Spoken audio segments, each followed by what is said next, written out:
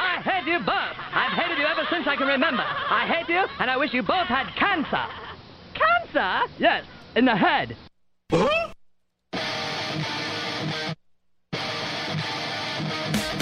I'm as mad as hell, and I'm not going to take this anymore.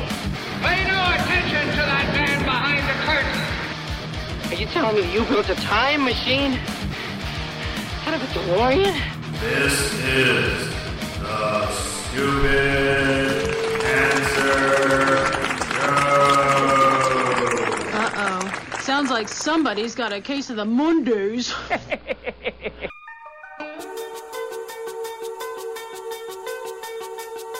Hello there, children. Hey, kids. People seem to like me because I am polite and I'm rarely late. Don't worry, I got an idea. And now, the host of the Stupid Cancer Show, Matthew Zach. Not that there's anything wrong with that. Because he has a lot of chutzpah. All right.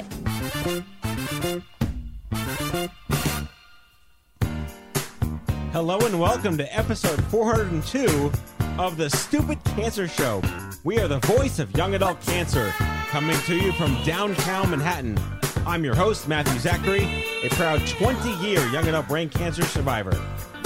The Stupid Cancer Show is a production of Stupid Cancer, the largest charity comprehensively addressing young adult cancer. Find us online at stupidcancer.org.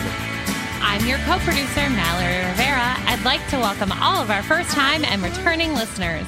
Don't miss an episode. Subscribe to the podcast on iTunes or follow us on SoundCloud. 72,000 young adults are diagnosed with cancer every year. Sucks, huh? We change the world one chemo infusion at a time. And on this episode, Brave New Weed. Joel Dolce, former editor-in-chief of Details and Star magazines, traveled the world to the new frontier of cannabis, shedding light on everything you didn't know about weed and didn't even think to ask for his new book, Brave New Weed. Joe joins us live in studio to discuss his book and get real about the cannabis debate. Survivor Spotlight on young adult survivor Kelly Maragliata from the CancerCon Steering Committee. Hello, Mallory. Hello, Laurel. Hello. Hello. Oh, goodness. How are you? Great. Delightful. Hectic week, but all things said and done, working our way back to you. It's been a week. But yes. How are you, Matt? I'm really well. I'm excited. I'm going to Vienna next week. Ooh. Wow. You're going to the land where all the music lives. I'm so jealous. I'm going to where my mother's father was born, and the house he was raised in is still there, and we have the address. Get out. And I may figure out a way to stop by and see who lives there. That's incredible. Yeah. Just go knock on the door. You don't know me, and I don't speak German. However, yes. Ask Noel first. Ask Noel for some tips. No, he's my Zagat guide. Noel, he's been there a million times. Oh, he's a guide. But what? You should take a picture, like a family picture. Do you have any of them, like of them in the house? No. You should. Oh, okay. No, that was like 1,000 years ago. Scrap that. Yeah. Stop having Never ideas. mind. Stop. But I'm going to be speaking and performing in Vienna. That's incredible. 12 to 1,600 executive professionals from the pharma biotech international universe. What makes you the really most cool. excited about that? What? What are you like? What makes you the most excited I'm playing about that? piano in Vienna. That's it. I was gonna say if it's not the audience. if it's not the playing in Vienna where all of the music literally came from. Yes. I mean, like the piano. Vienna. It's, I'm giving Mallory, how piano you doing concert. over there? I'm music nerding out on a level that is inexplicable. She's like, it's like fanboy verisimilitude. Like she's excited that I'm playing piano in Vienna. I very much am. Yeah, I can't, like, the words "I'm playing piano in Vienna next Wednesday" are off the charts. Incredible. Amazing. You know who else played piano in Vienna? Here we go. Mozart. And Beethoven. I mean, that you don't get cooler than No, that. you just don't. And about 20 other composers I could Yes. list off and bore everyone with. Yes, well, I wouldn't be bored. Perhaps others would be bored. Others would be bored unless you're a music nerd. So that's exciting. And we are wrapping up Team Stupid Cancer's Ragnar and the marathon. It was a big week for Team Stupid 49, Cancer. 49 runners. Is that 49 athletes. Yes. Yeah. A whole lot of athletes. $99,000 because Sean is not here. I want to be dropping all of those numbers. All the numbers. So 49 athletes raised $99,000 at 2 events.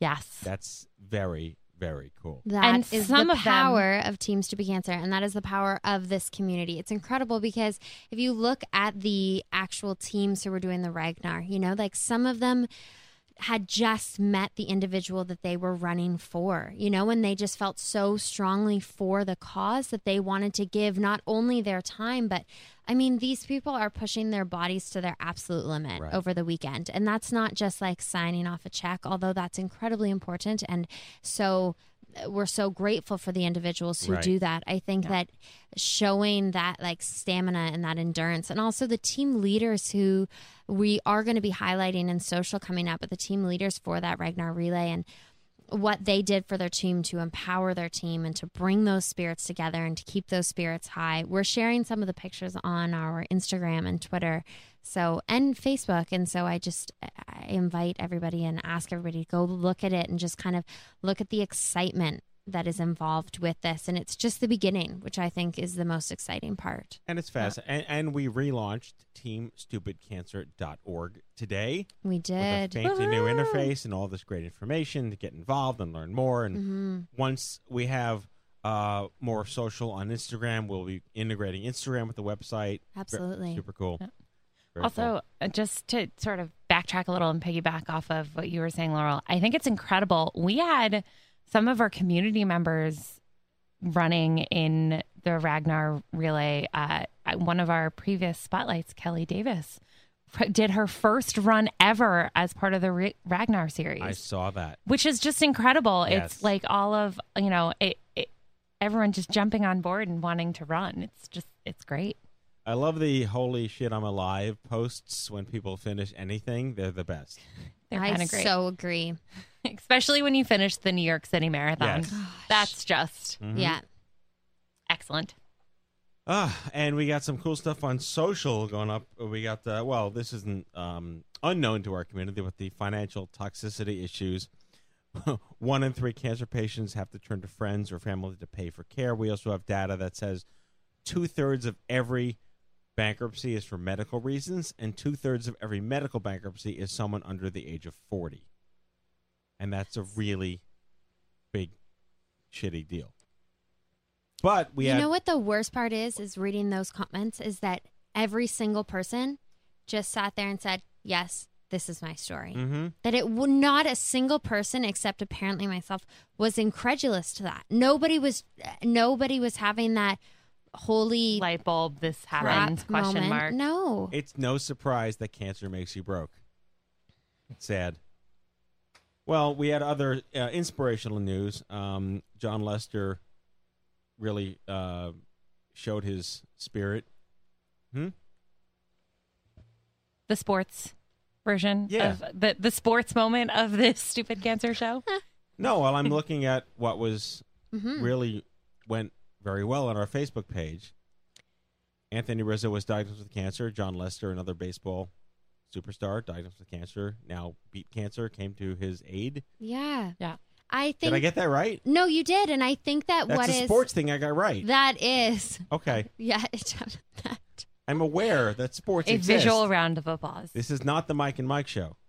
But I think that what was really interesting about that, and what I really liked about seeing the comments and the engagement on that post that we posted on Facebook about the Cubs and the 2 baseball players, was that everybody was just like, this is why I love sports, and this is why I like this community. And it's interesting because I think that, although cancer is a thread, obviously, throughout the entire community, it's not something that everybody thinks about every single moment of the day. And so it's really great when you can share these moments, that it's like this World Series or these different sports wins and you have these other interests with your friends in the community. And when you can just talk about those things, because the people in this community just get it. You don't have to explain the other stuff. You can talk about your interests and you can talk about who won the sports game because they already get the other stuff. Right. Very impressive. I'm so impressed with our Facebook engagement and our social. It's very exciting. I agree. I think it's exciting, and I think the more people do it, that was going to be the poorest sentence ever, but I just the more engagement we have, it's gooder. The more people go on there, I think it just shows like a strength and a bravery, and it allows other people to see that and to want to share their story as well. So I think just the more we get on there, the more engagement we have. Fantastic. Well, on that note, let's kick off our show with our Survivor Spotlight. In our Survivor Spotlight, Kelly Maragliata is 23 years old and a Hodgkin's lymphoma survivor. She kicked cancer's ass twice, and on November 30th, she will be celebrating 1 year in remission. She is also on the CancerCon 2017 steering committee and an overall insanely amazing person. Please welcome Kelly Maragliata. Kelly. Hi, everyone. Hi there. So you went to your first CancerCon this year, and I can't even put into words how insanely, amazingly transformative you claim it was. It was absolutely amazing. I went by myself. I was part of the VIP club, and I fundraised and went by myself. It was my first trip ever traveling alone, and I went on the first trip to see the amphitheater and to see the brewery, and I instantly met a bunch of people, and I just felt such a sense of community, and that was probably the best word to describe the whole weekend was community. And any feeling I ever felt of being alone, being a cancer survivor, people not understanding, I felt everyone understood what I went through, and it was one of the most incredible experiences. I have trouble putting into words sometimes, too.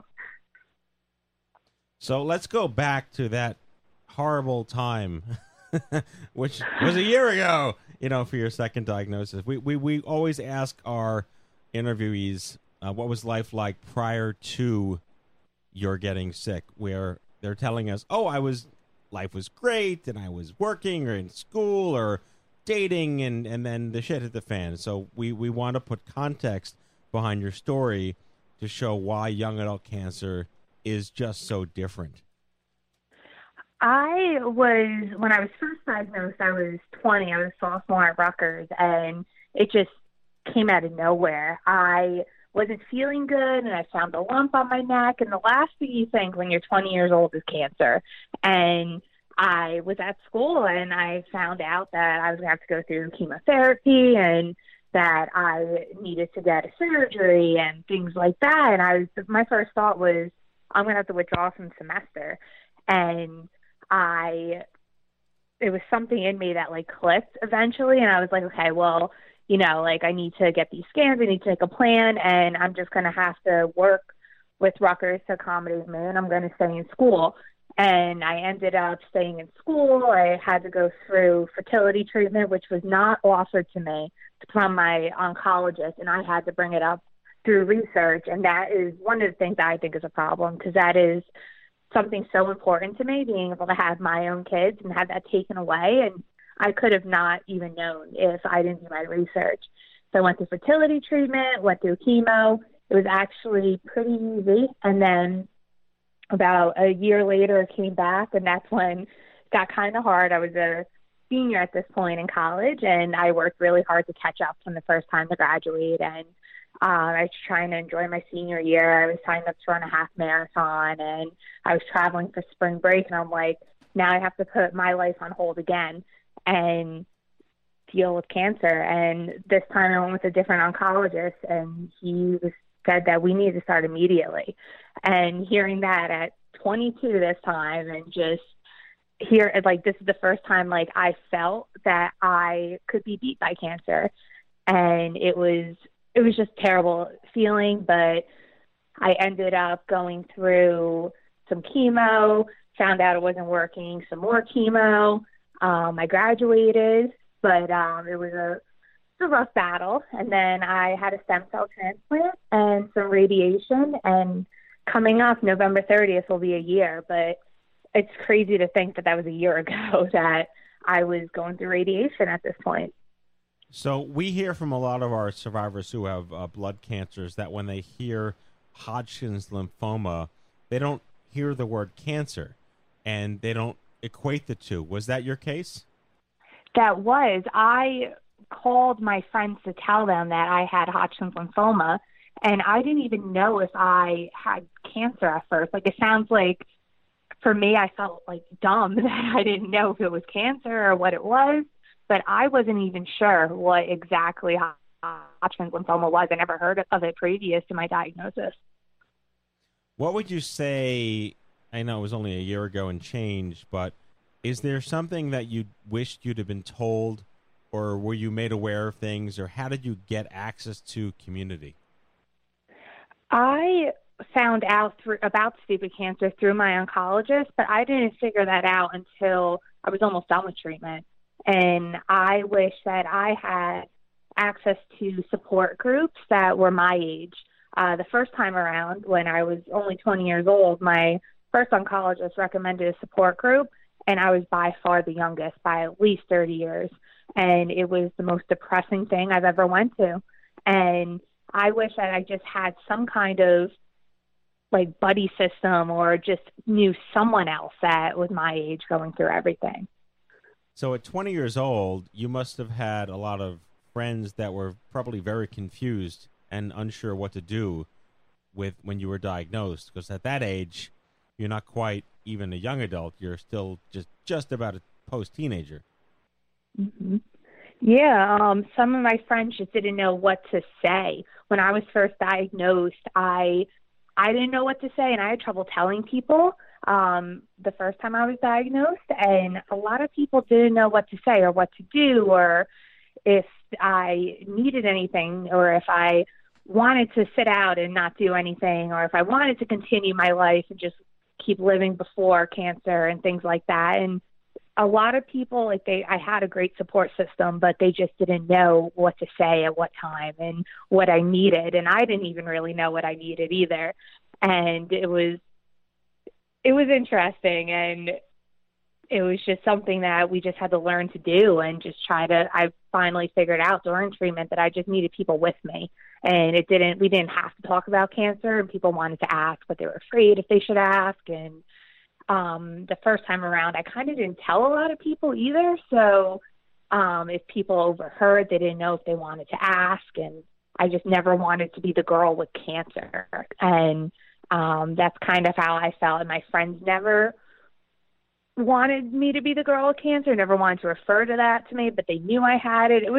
It's a lot to digest. And I don't think my friends completely digested at first, but they were a fantastic support system, but that was kind of that and how they acted around me. When you attended CancerCon this year, we really revel in how people can meet their peers, but you actually met your peer, another young woman who had Hodgkin's twice. Yes.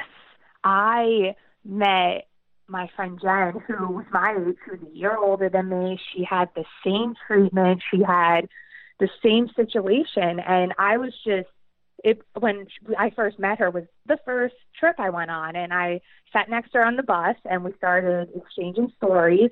And throughout the whole weekend, we would just be talking about our stories and then talking about something else. And it was just the same story.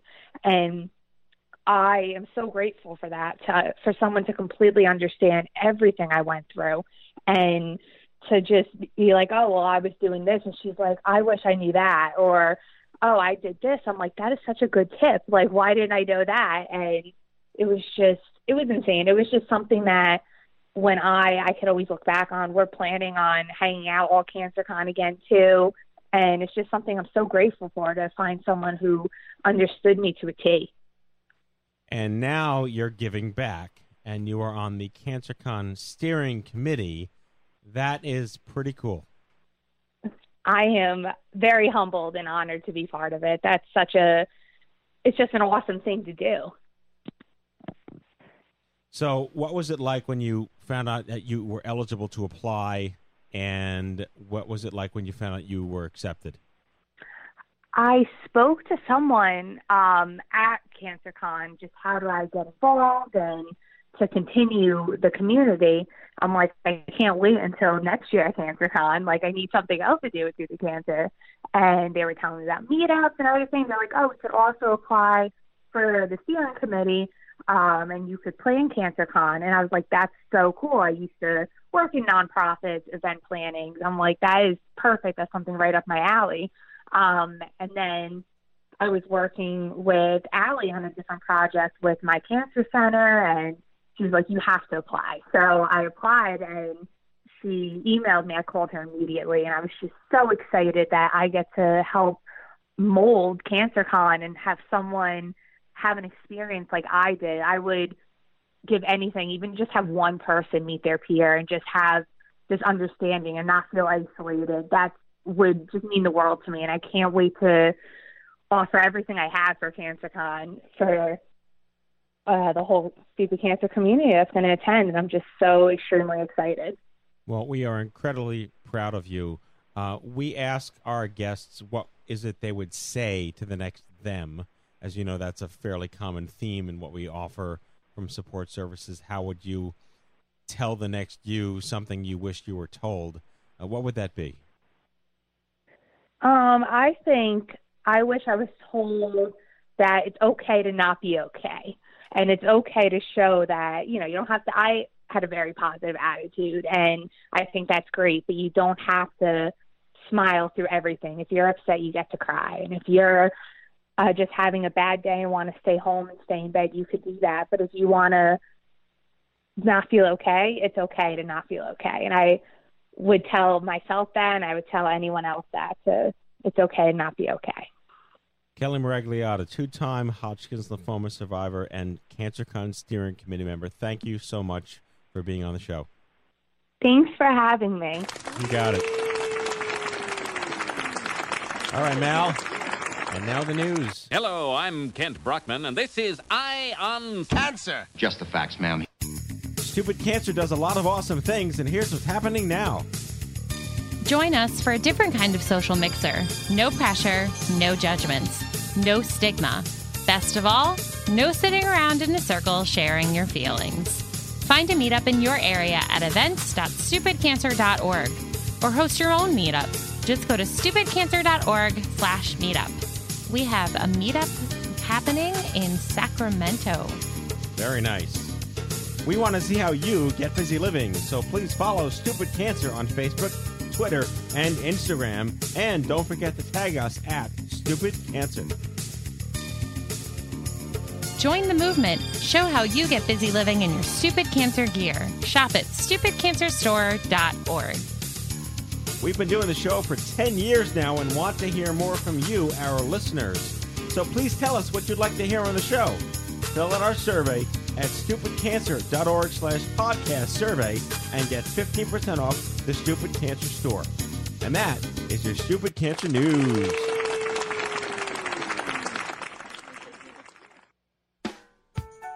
Joe Dolce joins us live in studio here, the author of Brave New Weed, Adventures into the Uncharted World of Cannabis. He's also the founder and CEO of Joe Dolce Communications and one of New York City's top presentation and media training companies. Joe Dolce. Hello, sir. How are you? Hey, Matt.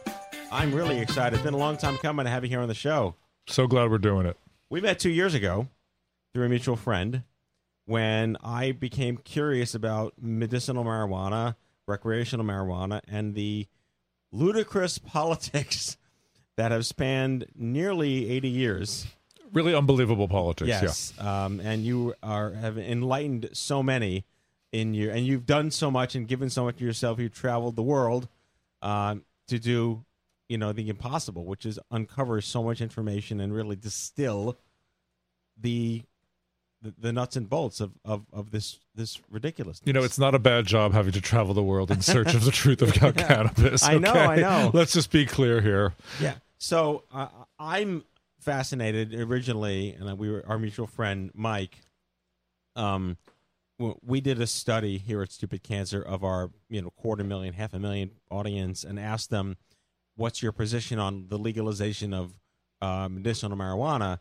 And 99.8% said yes, at a rating of 5 out of 1 to 5. So that's clear data that there's 20 or 30 million Americans affected by cancer in this country who want this to be a thing, national legalization of medicinal marijuana. But that doesn't preclude that you can't really figure out what that means without legalizing recreational to build industry around the science. Legalizing is a complicated story that we probably shouldn't get into today. Well, but we need to unblock research in the U.S., which has been barricaded since 1972, thanks to Richard Nixon, and scheduling the plant as a Schedule 1 narcotic.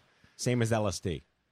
Worse. Same as heroin. Oh, wow. LSD is not going to kill you either. I've never seen anybody die from LSD. Schedule 1 means it has no medicinal benefit and is deleterious to your health. And is highly addictive. Yeah, okay? And of course, that's a lie. That's completely It's a blatant untrue. lie. Yes. Yeah, it's a blatant lie. And yet it is enshrined in our law. So let's go back into history a little bit. We were talking before the show about the origins of how this was even in the first place considered something bad for you. It was perfectly legal, perfectly used by society for years and years in the apothecary world. It was a tincture. It treated everything and everything. And then all of a sudden in 1937, after Prohibition ended, some guy decided that that's going to be his new up in arms because he couldn't defend liquor anymore. He was the J. Edgar Hoover of that era under the Roosevelt administration. His name was Harry Anslinger. He was a huge alcohol prohibitionist. And when that ended, he needed a job. Yeah. He needed something to do. And so he fingered this plant. You're right. It was called cannabis indica or hemp oil or sativa oil. It was in most people's medicine chests. Right. But nobody made the connection between that oil in a brown bottle and the thing that a bunch of workers from Mexico, basically, and a few jazz musicians smoked at the time. It was very, very underused as a smoking thing. So that started it all. He basically started it all. He managed to pass a law in Congress banning it for medicinal use. Doctors opposed it. The AMA even opposed it. They got railroaded. And he then created such a bureaucratic hassle for doctors that they took it out of the American Pharmacopoeia in 1942. But he also passed some pretty stringent laws. He was out there arresting jazz musicians. He actually arrested Gene Krupa and Anita O'Day for using cannabis. Yeah, in the 1940s. Amazing. And people were saying, "What are you doing?" And he would say, "There's black people and there's musicians and they're using this thing and it's going to cause white women to have sex with black men. We got to ban this. I swear to you. No, its roots are in racism. Yeah. It doesn't sound that different from building a wall, I have to say, okay? The roots of racism were there, and it was easier to ban the plant than it was to get these people out of the country. So they banned the plant. It was like that for a long time, and then it sort of went quiet in the 60s until the hippies. It went quiet in the 50s and the 60s until the hippies rediscovered it. Right. And then along comes Richard Nixon, who really hated the hippies because they really hated the Vietnam War. Yeah. And they were torturing him, and he decided to launch what is now known as the very first war on drugs. And cannabis was right in his sights. And he made it very unpleasant and started arresting people and coming down on them. So was there a disinformation campaign with scientists showing that it was bad for you? Or was there actual science being done that was suppressed showing it was fine for you? Great question. The former. In fact, the National Institute of Drug Abuse, NIDA, which has been around ever since the Nixon administration, has one purpose, which is to find the deleterious effects of drugs. And they have been busting their asses for over 40 years to find all of the terrible things about cannabis. And they came up with things that it grew breasts in men, or lowered man's sperm count. Or my favorite, it was the gateway drug. Think about it, Matt. About 80 million Americans have used cannabis, okay? Do we have 80 million heroin, cocaine addicts in this country? Not even close. There's no empirical evidence this is the case. But if we did, they'd all live on Staten Island. No, they live in California. Yeah. Wouldn't you? Yeah. No, I mean, it's they've come up with a bunch of ludicrous things. What's interesting, though, is because it's banned to actually research the health benefits of cannabis in the United States, we have exported that research to Israel. So we, through the NIH, another organization, the National Institutes of Health, have funded Israeli research into the health benefits of cannabis. And they've been looking at things like cancer, traumatic brain injury, bone regeneration, type 2 diabetes, and finding some really fascinating positive correlations with all this. So you had mentioned, we were talking before the show again, that this is banned in other countries as well as the United States. How are countries like Israel able to conduct this type of research? It's a great question. It's an oddity. I mean, most countries are bound by something called a Single Convention Treaty, which forbids them from... It doesn't forbid them from doing... It doesn't forbid them from doing research. It forbids them from exporting and importing cannabis. That's the difference. The research laws are territorially decided, okay? That's the difference. So it gets very complicated. No, completely. Are there countries where it is not banned, where this type of research could truly produce better science? Israel. Israel has the world's largest... So it's not banned in Israel? It is. Israel... Well, hold on. Israel has the world's largest state-supported medical cannabis program in the world. 20,000 patients. Okay? It's not a legalized substance in Israel. In other words, you can't go into a dispensary and buy it. Right. There's no market for that. Right. No, it's all done through the Israeli medical system. And their insurance pays for 130 grams a month, by the way. Wow. Okay. So let's transport that into, I would say, the power of consumer action and how we've seen, like a domino, everything sort of started in 1996, 20 years ago when California passed, was it Prop 215? Prop 215, exactly. And that was when what was the igniter fluid for that? Where did that come out of nowhere? No, it came out of somewhere. It came out of, look, like a lot of stuff in the cannabis movement, it came out of some very dedicated and somewhat wacky people. This one came from Dennis Peron. Dennis Peron was a Vietnam vet who loved cannabis. It really helped him with PTSD and sort of dealing with the horrors of the Vietnam War, moved back to California with tons of pot in his duffel bag. Lots of Vietnam soldiers did this. The government was not going to be busting them, okay? These were war heroes. Right. Started a co-op, started a commune, actually started the world's first illegal cannabis dispensary in the middle of San Francisco. It was a tourist attraction. And he was busted and arrested and all sorts of things, but kept on going. And eventually his partner died of AIDS after the cops had arrested him and went on trial. And they were both vindicated. And that got Dennis so pissed off that he decided he was going to author something called Proposition 215, which he did, which he got on the ballot. And through the help of another organization, the Fantastic Drug Policy Alliance, they funded the proposition. They held Dennis in line. They got voters to vote for it, and he won. Back then? I don't remember.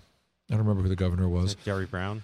Possibly. Yeah. I don't remember. But it had nothing to do with that. It was a ballot initiative. Right. The citizens of California voted it in, and there it's been since 1996. So how long did it take for the second state to create a ballot initiative? What was the second state? Was it Massachusetts? It wasn't a ballot initiative. I don't know how it went in California. It was not a ballot initiative. I think it was a referendum. Okay. Colorado was the second one. Okay. So now there's many, many more states, and just this Tuesday on Election Day, how many more states? Well, four came online, I believe. It was California, which was the mega state. Right. Okay, that's 40 million people, world's sixth largest economy, obviously the breadbasket of cannabis production in North America. Mm-hmm. Maine came on, Massachusetts, and I believe Nevada. Yeah, Nevada. So those four came on for adult use. Okay? Right. And then the other four came on for medical. The only one that didn't pass was Arizona, and it was by a very slim margin. I'm not sure why. So I don't have the data on this, but a significant number of states have legalized medicinal marijuana. And how many more states signed up for rec after the election? Well, 4 more were added on. Oregon has it now. Are they in Washington? Well, before the election, it was Colorado, Oregon, Washington, Alaska, D.C. Right. Now you added the other 4 that we just mentioned. Yes. So that's an increasing domino effect. Well, listen, I mean, Canada theoretically is federally legalizing in 2017. That's 85 million people with access to legal cannabis, and I don't think you can build a wall to stop it. No, and I think we're going to maybe, as if we don't have enough incentive to go to Canada. There you go. Laurel is waving her arms. Are you Canadian? She is Canadian, yes. You know, it's a very rational society, honestly. A friend of mine just invited me to go live there if life under Trump became too intolerable today. I thought that was a very generous act that I was seriously taking quite seriously. So when Justin Trudeau, is that his last name? It's Trudeau. It is I'm not Justin obsessed Trudeau. with him or anything. Everybody is. You're the only one who's not. Does that mean that they will be they will be able to conduct the same kind of science in Israel and Canada? Don't know. I don't know Canadian laws. Okay. Don't know Canadian laws. But, you know, all of this stuff is moving ahead with or without the law, which is what's fascinating. Right. The culture, the medical culture, the popular culture is all moving forward. That's what enabled me to write Brave New Weed. I mean, there are so many places where so many interesting things are happening. And look, basically, cannabis is the most clinically trialed substance ever known to man. We've been using it ever since we've been on the planet Earth. Right. There's never been a death. Right? There's never been an addict of cannabis, a physical addict, which means you have to have it. So we know it's not going to kill you. Right. I think obviously people can overuse it like any substance, like coffee, like sugar. So this may be a naive question, but why is it still Schedule A? I guess you're going to have to ask the DEA. Why the DEA has any aegis over health is another question that I've never been able to understand, okay? It is Schedule 1 because Congress... Why is that Schedule A? Schedule 1. It doesn't matter. It shouldn't be scheduled anyway. If it's scheduled, it means it needs a doctor and a pharmacy. Right. And it means it's going to be sold in Walgreens. And frankly, that's just no fun. Right. Okay, and it's sort of it's against what the plant is. It doesn't really have to be that. It can be medical and should be prescribed and dosed and medically understood, obviously, to a large extent because it has so many benefits. But there's also a vast number of people who want to use it to enhance their lives or to change their mind or, you know, think more laterally or go to sleep at night. Do you think it could be perhaps that you can't really industrialize it and there's no way that companies can profit from it? Or is there? You can totally and it hasn't been figured out yet?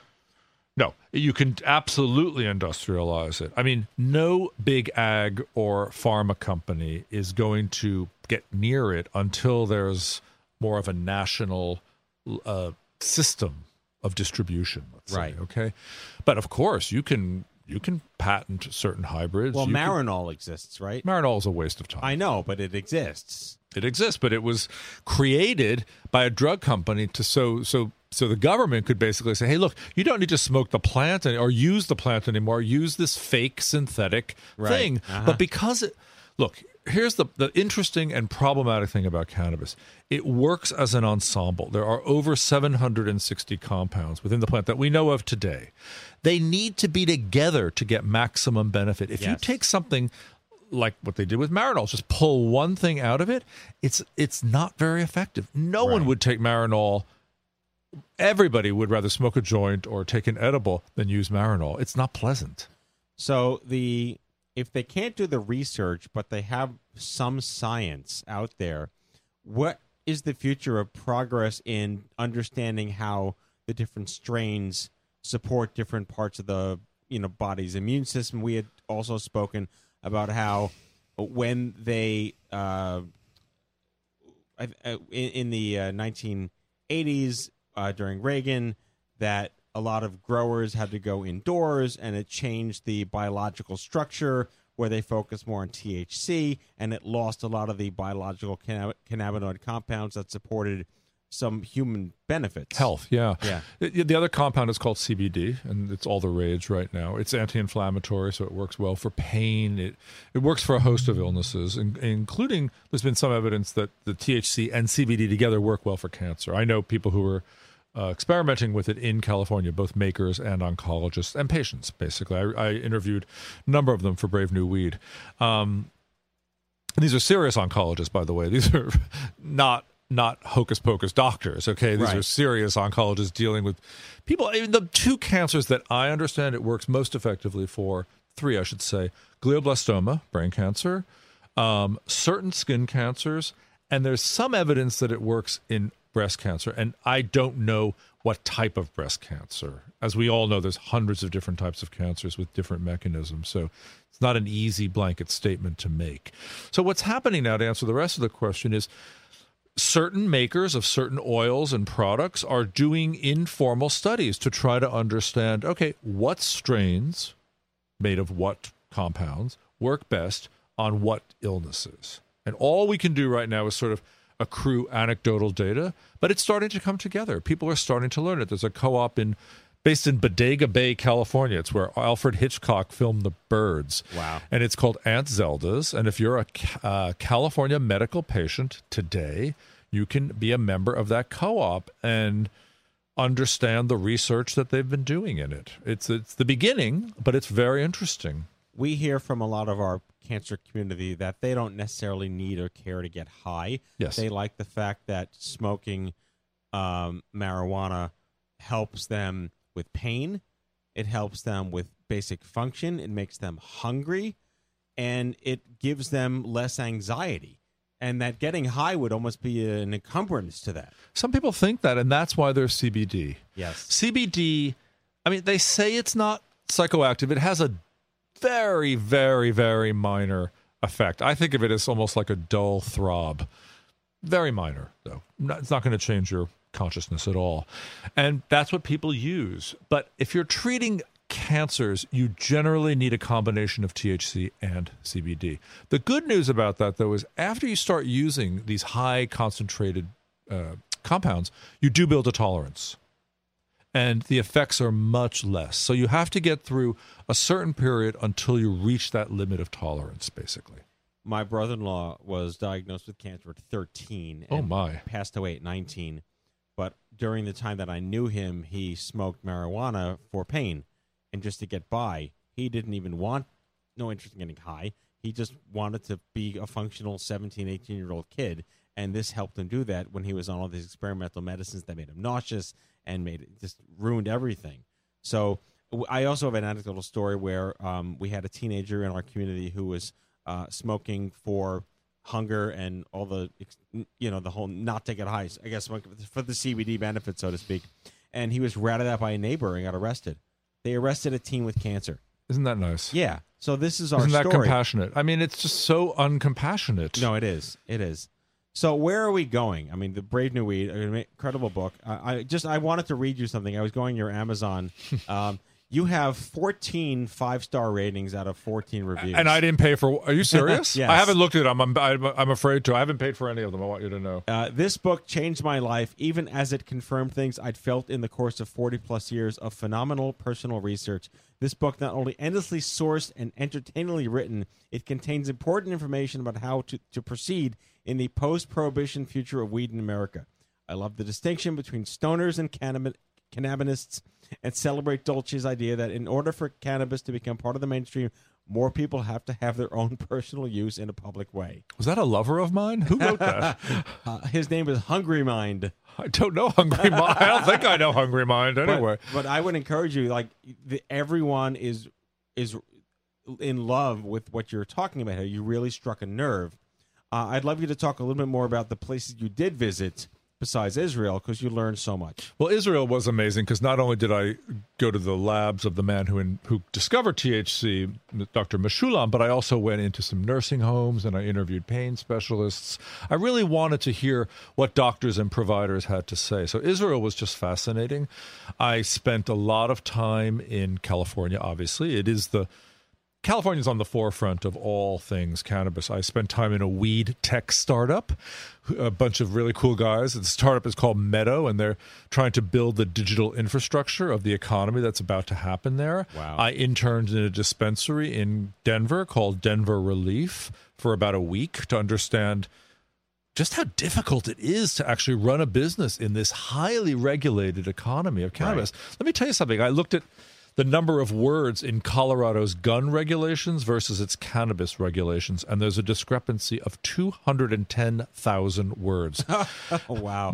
That's 210,000 more words in the cannabis regs than in the gun regs, okay? Wow. That's how massively difficult it is.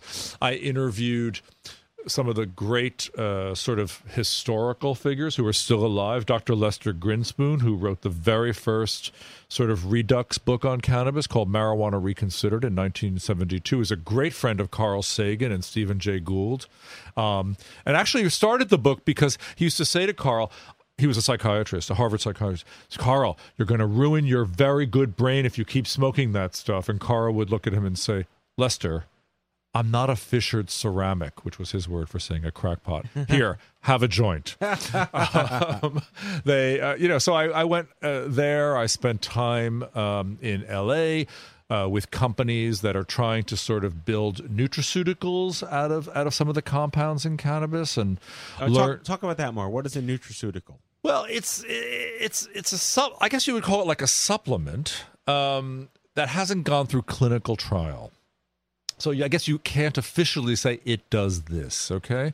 And it's a way of avoiding the onerous, very expensive process of clinical trials. Like FDA approval? Yeah, a lot of people don't think cannabis should go through this. It takes 20 years, it's highly expensive, and really the only people that can afford it are pharma companies, okay? Right. And a lot of us, myself included, don't think that cannabis should be run by the pharmaceutical industry. It's a different animal. It's a plant. It's sui generis. It really is its own thing. Right. And I just don't think it's going to help it to be put under these restrictions and constrictions. So where else did I travel? The Free States, back and forth. Amsterdam. I went to the 25th anniversary of the Cannabis Cup. Wow. Which was sort of a drag. I sort of felt, will the 60s ever be over? Right. Being there. And interestingly, because it's never been legalized in Holland, it's only been decriminalized. It's a very limited palette of strains. It's a very limited palette of use. But here's what's interesting. Cannabis has been decriminalized in Holland since the 1970s. They have the lowest rate of teenage use of cannabis of any country in Europe. Why do you suppose that is? Well, what does that tell you about prohibition? Does it increase curiosity and desire? I think it does. So I think... Well, it's like telling your kid, don't touch that. Exactly. Don't touch that. And they touch it, yes. Exactly. That's exactly what it's like. And, the one thing I learned so many things. I mean, this was such a great book to research and write because my brain was stimulated all the time. But one thing I learned is that education is a very radical thing. And once people start going to dispensaries and learning about the different strains and the compounds and how to use it more mindfully, how to use it more intelligently, really, there's no going back. Right. And that's what the prohibitionists fear. They fear that once the population learns more about it, that they'll never be able to demonize it again. And I think that's true. How do you feel about, and going back to the cancer side of things, we get posts on our wall and all over social media about cannabis oil cures cancer. And there's a lot more on the crazy side than there is on the science side. But in the cannabinoid research world, there are books, there are authors, there are credible people out there that are claiming that the reason it just doesn't exist in medical practice is because they don't the ultra conspiracy that they don't want it getting out. Look, that this could help. There's a lot of myths about cannabis. I find the statement that anything cures cancer immediately raises a red flag for me. There are over 300 types of cancer. Yes. They don't operate in the same way. Mm-hmm. I've never heard of anybody who's cured of pancreatic cancer. It's a rough tough, right, deadly illness. Okay, so whenever I see that statement, I'm immediately skeptical. No, you're validating my opinion, but there's so much out there. That said, it's too much noise. It's true, but look, there are a lot of people with skin cancer, with glioblastoma, with other cancers who've had remission, perhaps cure. Look, here's the other problem: you hear of people who are cured, but you never hear from the people who aren't. Right. Well. Right. Touche. Okay. Exactly. So I think we have to be skeptical, but I have to also say we have to learn more.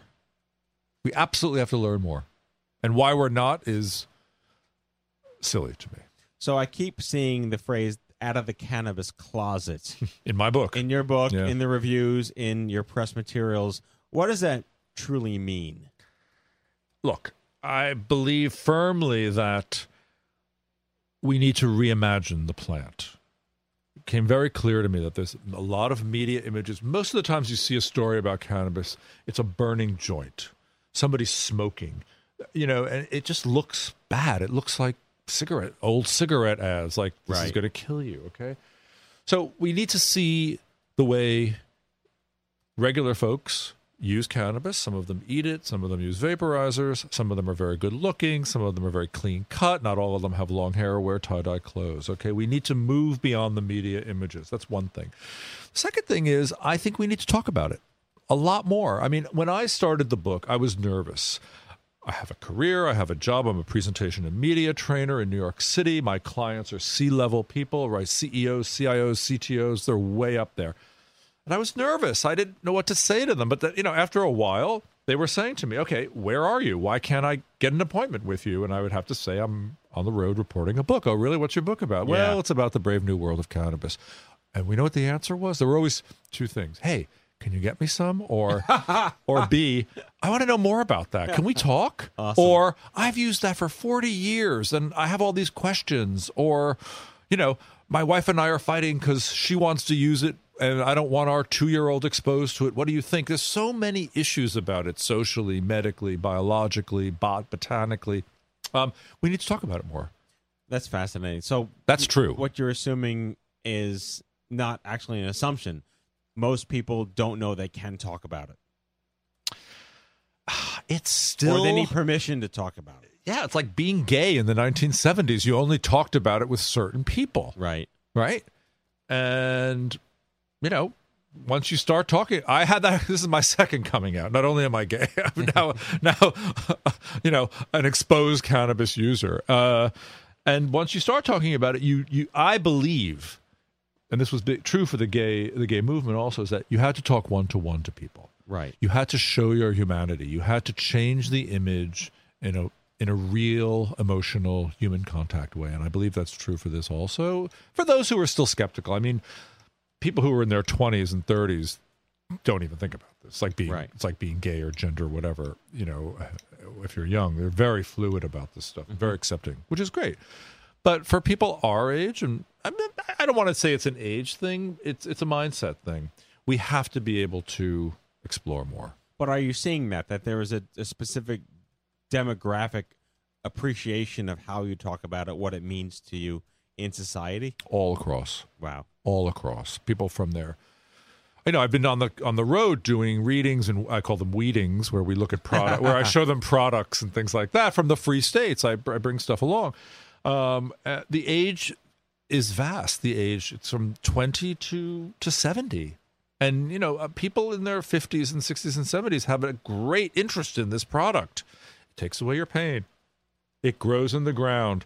It isn't going to hurt you. There are no side effects like most pharmaceuticals. More people die of aspirin every year than have ever died from cannabis in the history of recorded time. More people die in the hospital of anything than from aspirin. I guess that's true. I guess that's really true. Yeah. So the whole journey has been pretty enlightening, I have to say. So what is your if you have a big takeaway? Are we on the path? Is there hope? What would people what would you like people to get after reading your book? Well, a lot of people say it makes them want to go out and smoke a joint. I want them to know that even though cannabis has been ubiquitous in our lives, we don't know as much about it as we could, and that it's an underexplored resource, and that it can be really fun, that it can also be used for things like intimacy and empathy, and has been for thousands of years. People think of it as a party drug or something that goes with alcohol. I don't even think of it as a drug. I think of it as a plant. And I actually don't think it goes that well with alcohol. I think the effects are very different. And I like sort of exploring different ways of using it in different situations. To completely sum up everything we've talked about, I found one other Amazon review, 5 stars. Wow. And this book vindicates all of the closeted weed smokers who continuously have had to justify their love affair with cannabis. Yeah. There's a lot of them. So your sequel, the Coming Out of the Cannabis Closet, is coming. Yeah, it is true, though. I mean, so many people, they don't talk about it because they don't even know how to talk about it yet. I'm trying to initiate a new dialogue around it. Is there a stigma, or is it a perceived stigma? Say that again? Is there a stigma? If you do say, oh, you want to smoke some weed tonight, is that stoner culture, or is that not I think to me that's the mindset.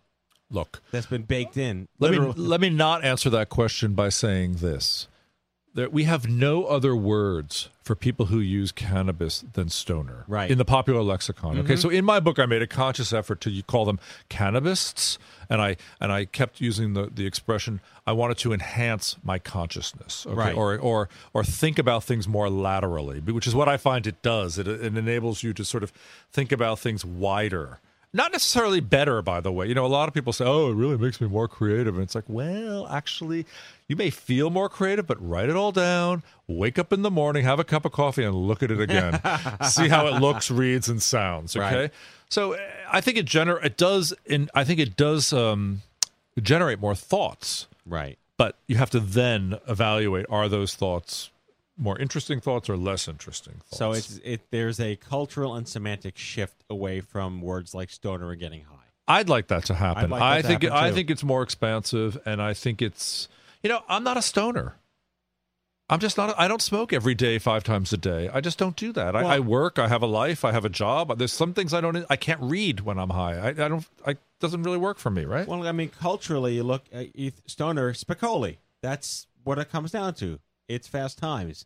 That's right. But you look at, Bill Maher is a very publicly active, a marijuana smoker his whole life, and he's not a stoner. He's an upstanding human being that is responsible and does his thing. Well, maybe a stoner, but he does other things too, and you don't think of Bill Maher as that image. He's and not Spicoli. Right. We need other images. It's like not everybody who drinks a glass of wine is a drunk. Right. As a matter of fact, they're connoisseurs half the time. Yeah, that's the word. So your cannabinists are the new connoisseurs. There you go. Connoisseurs. That might be a Michael Crichton book. He's dead. Yes. One of my great sources, however, who's working in the cannabis field, was Michael Crichton's editor.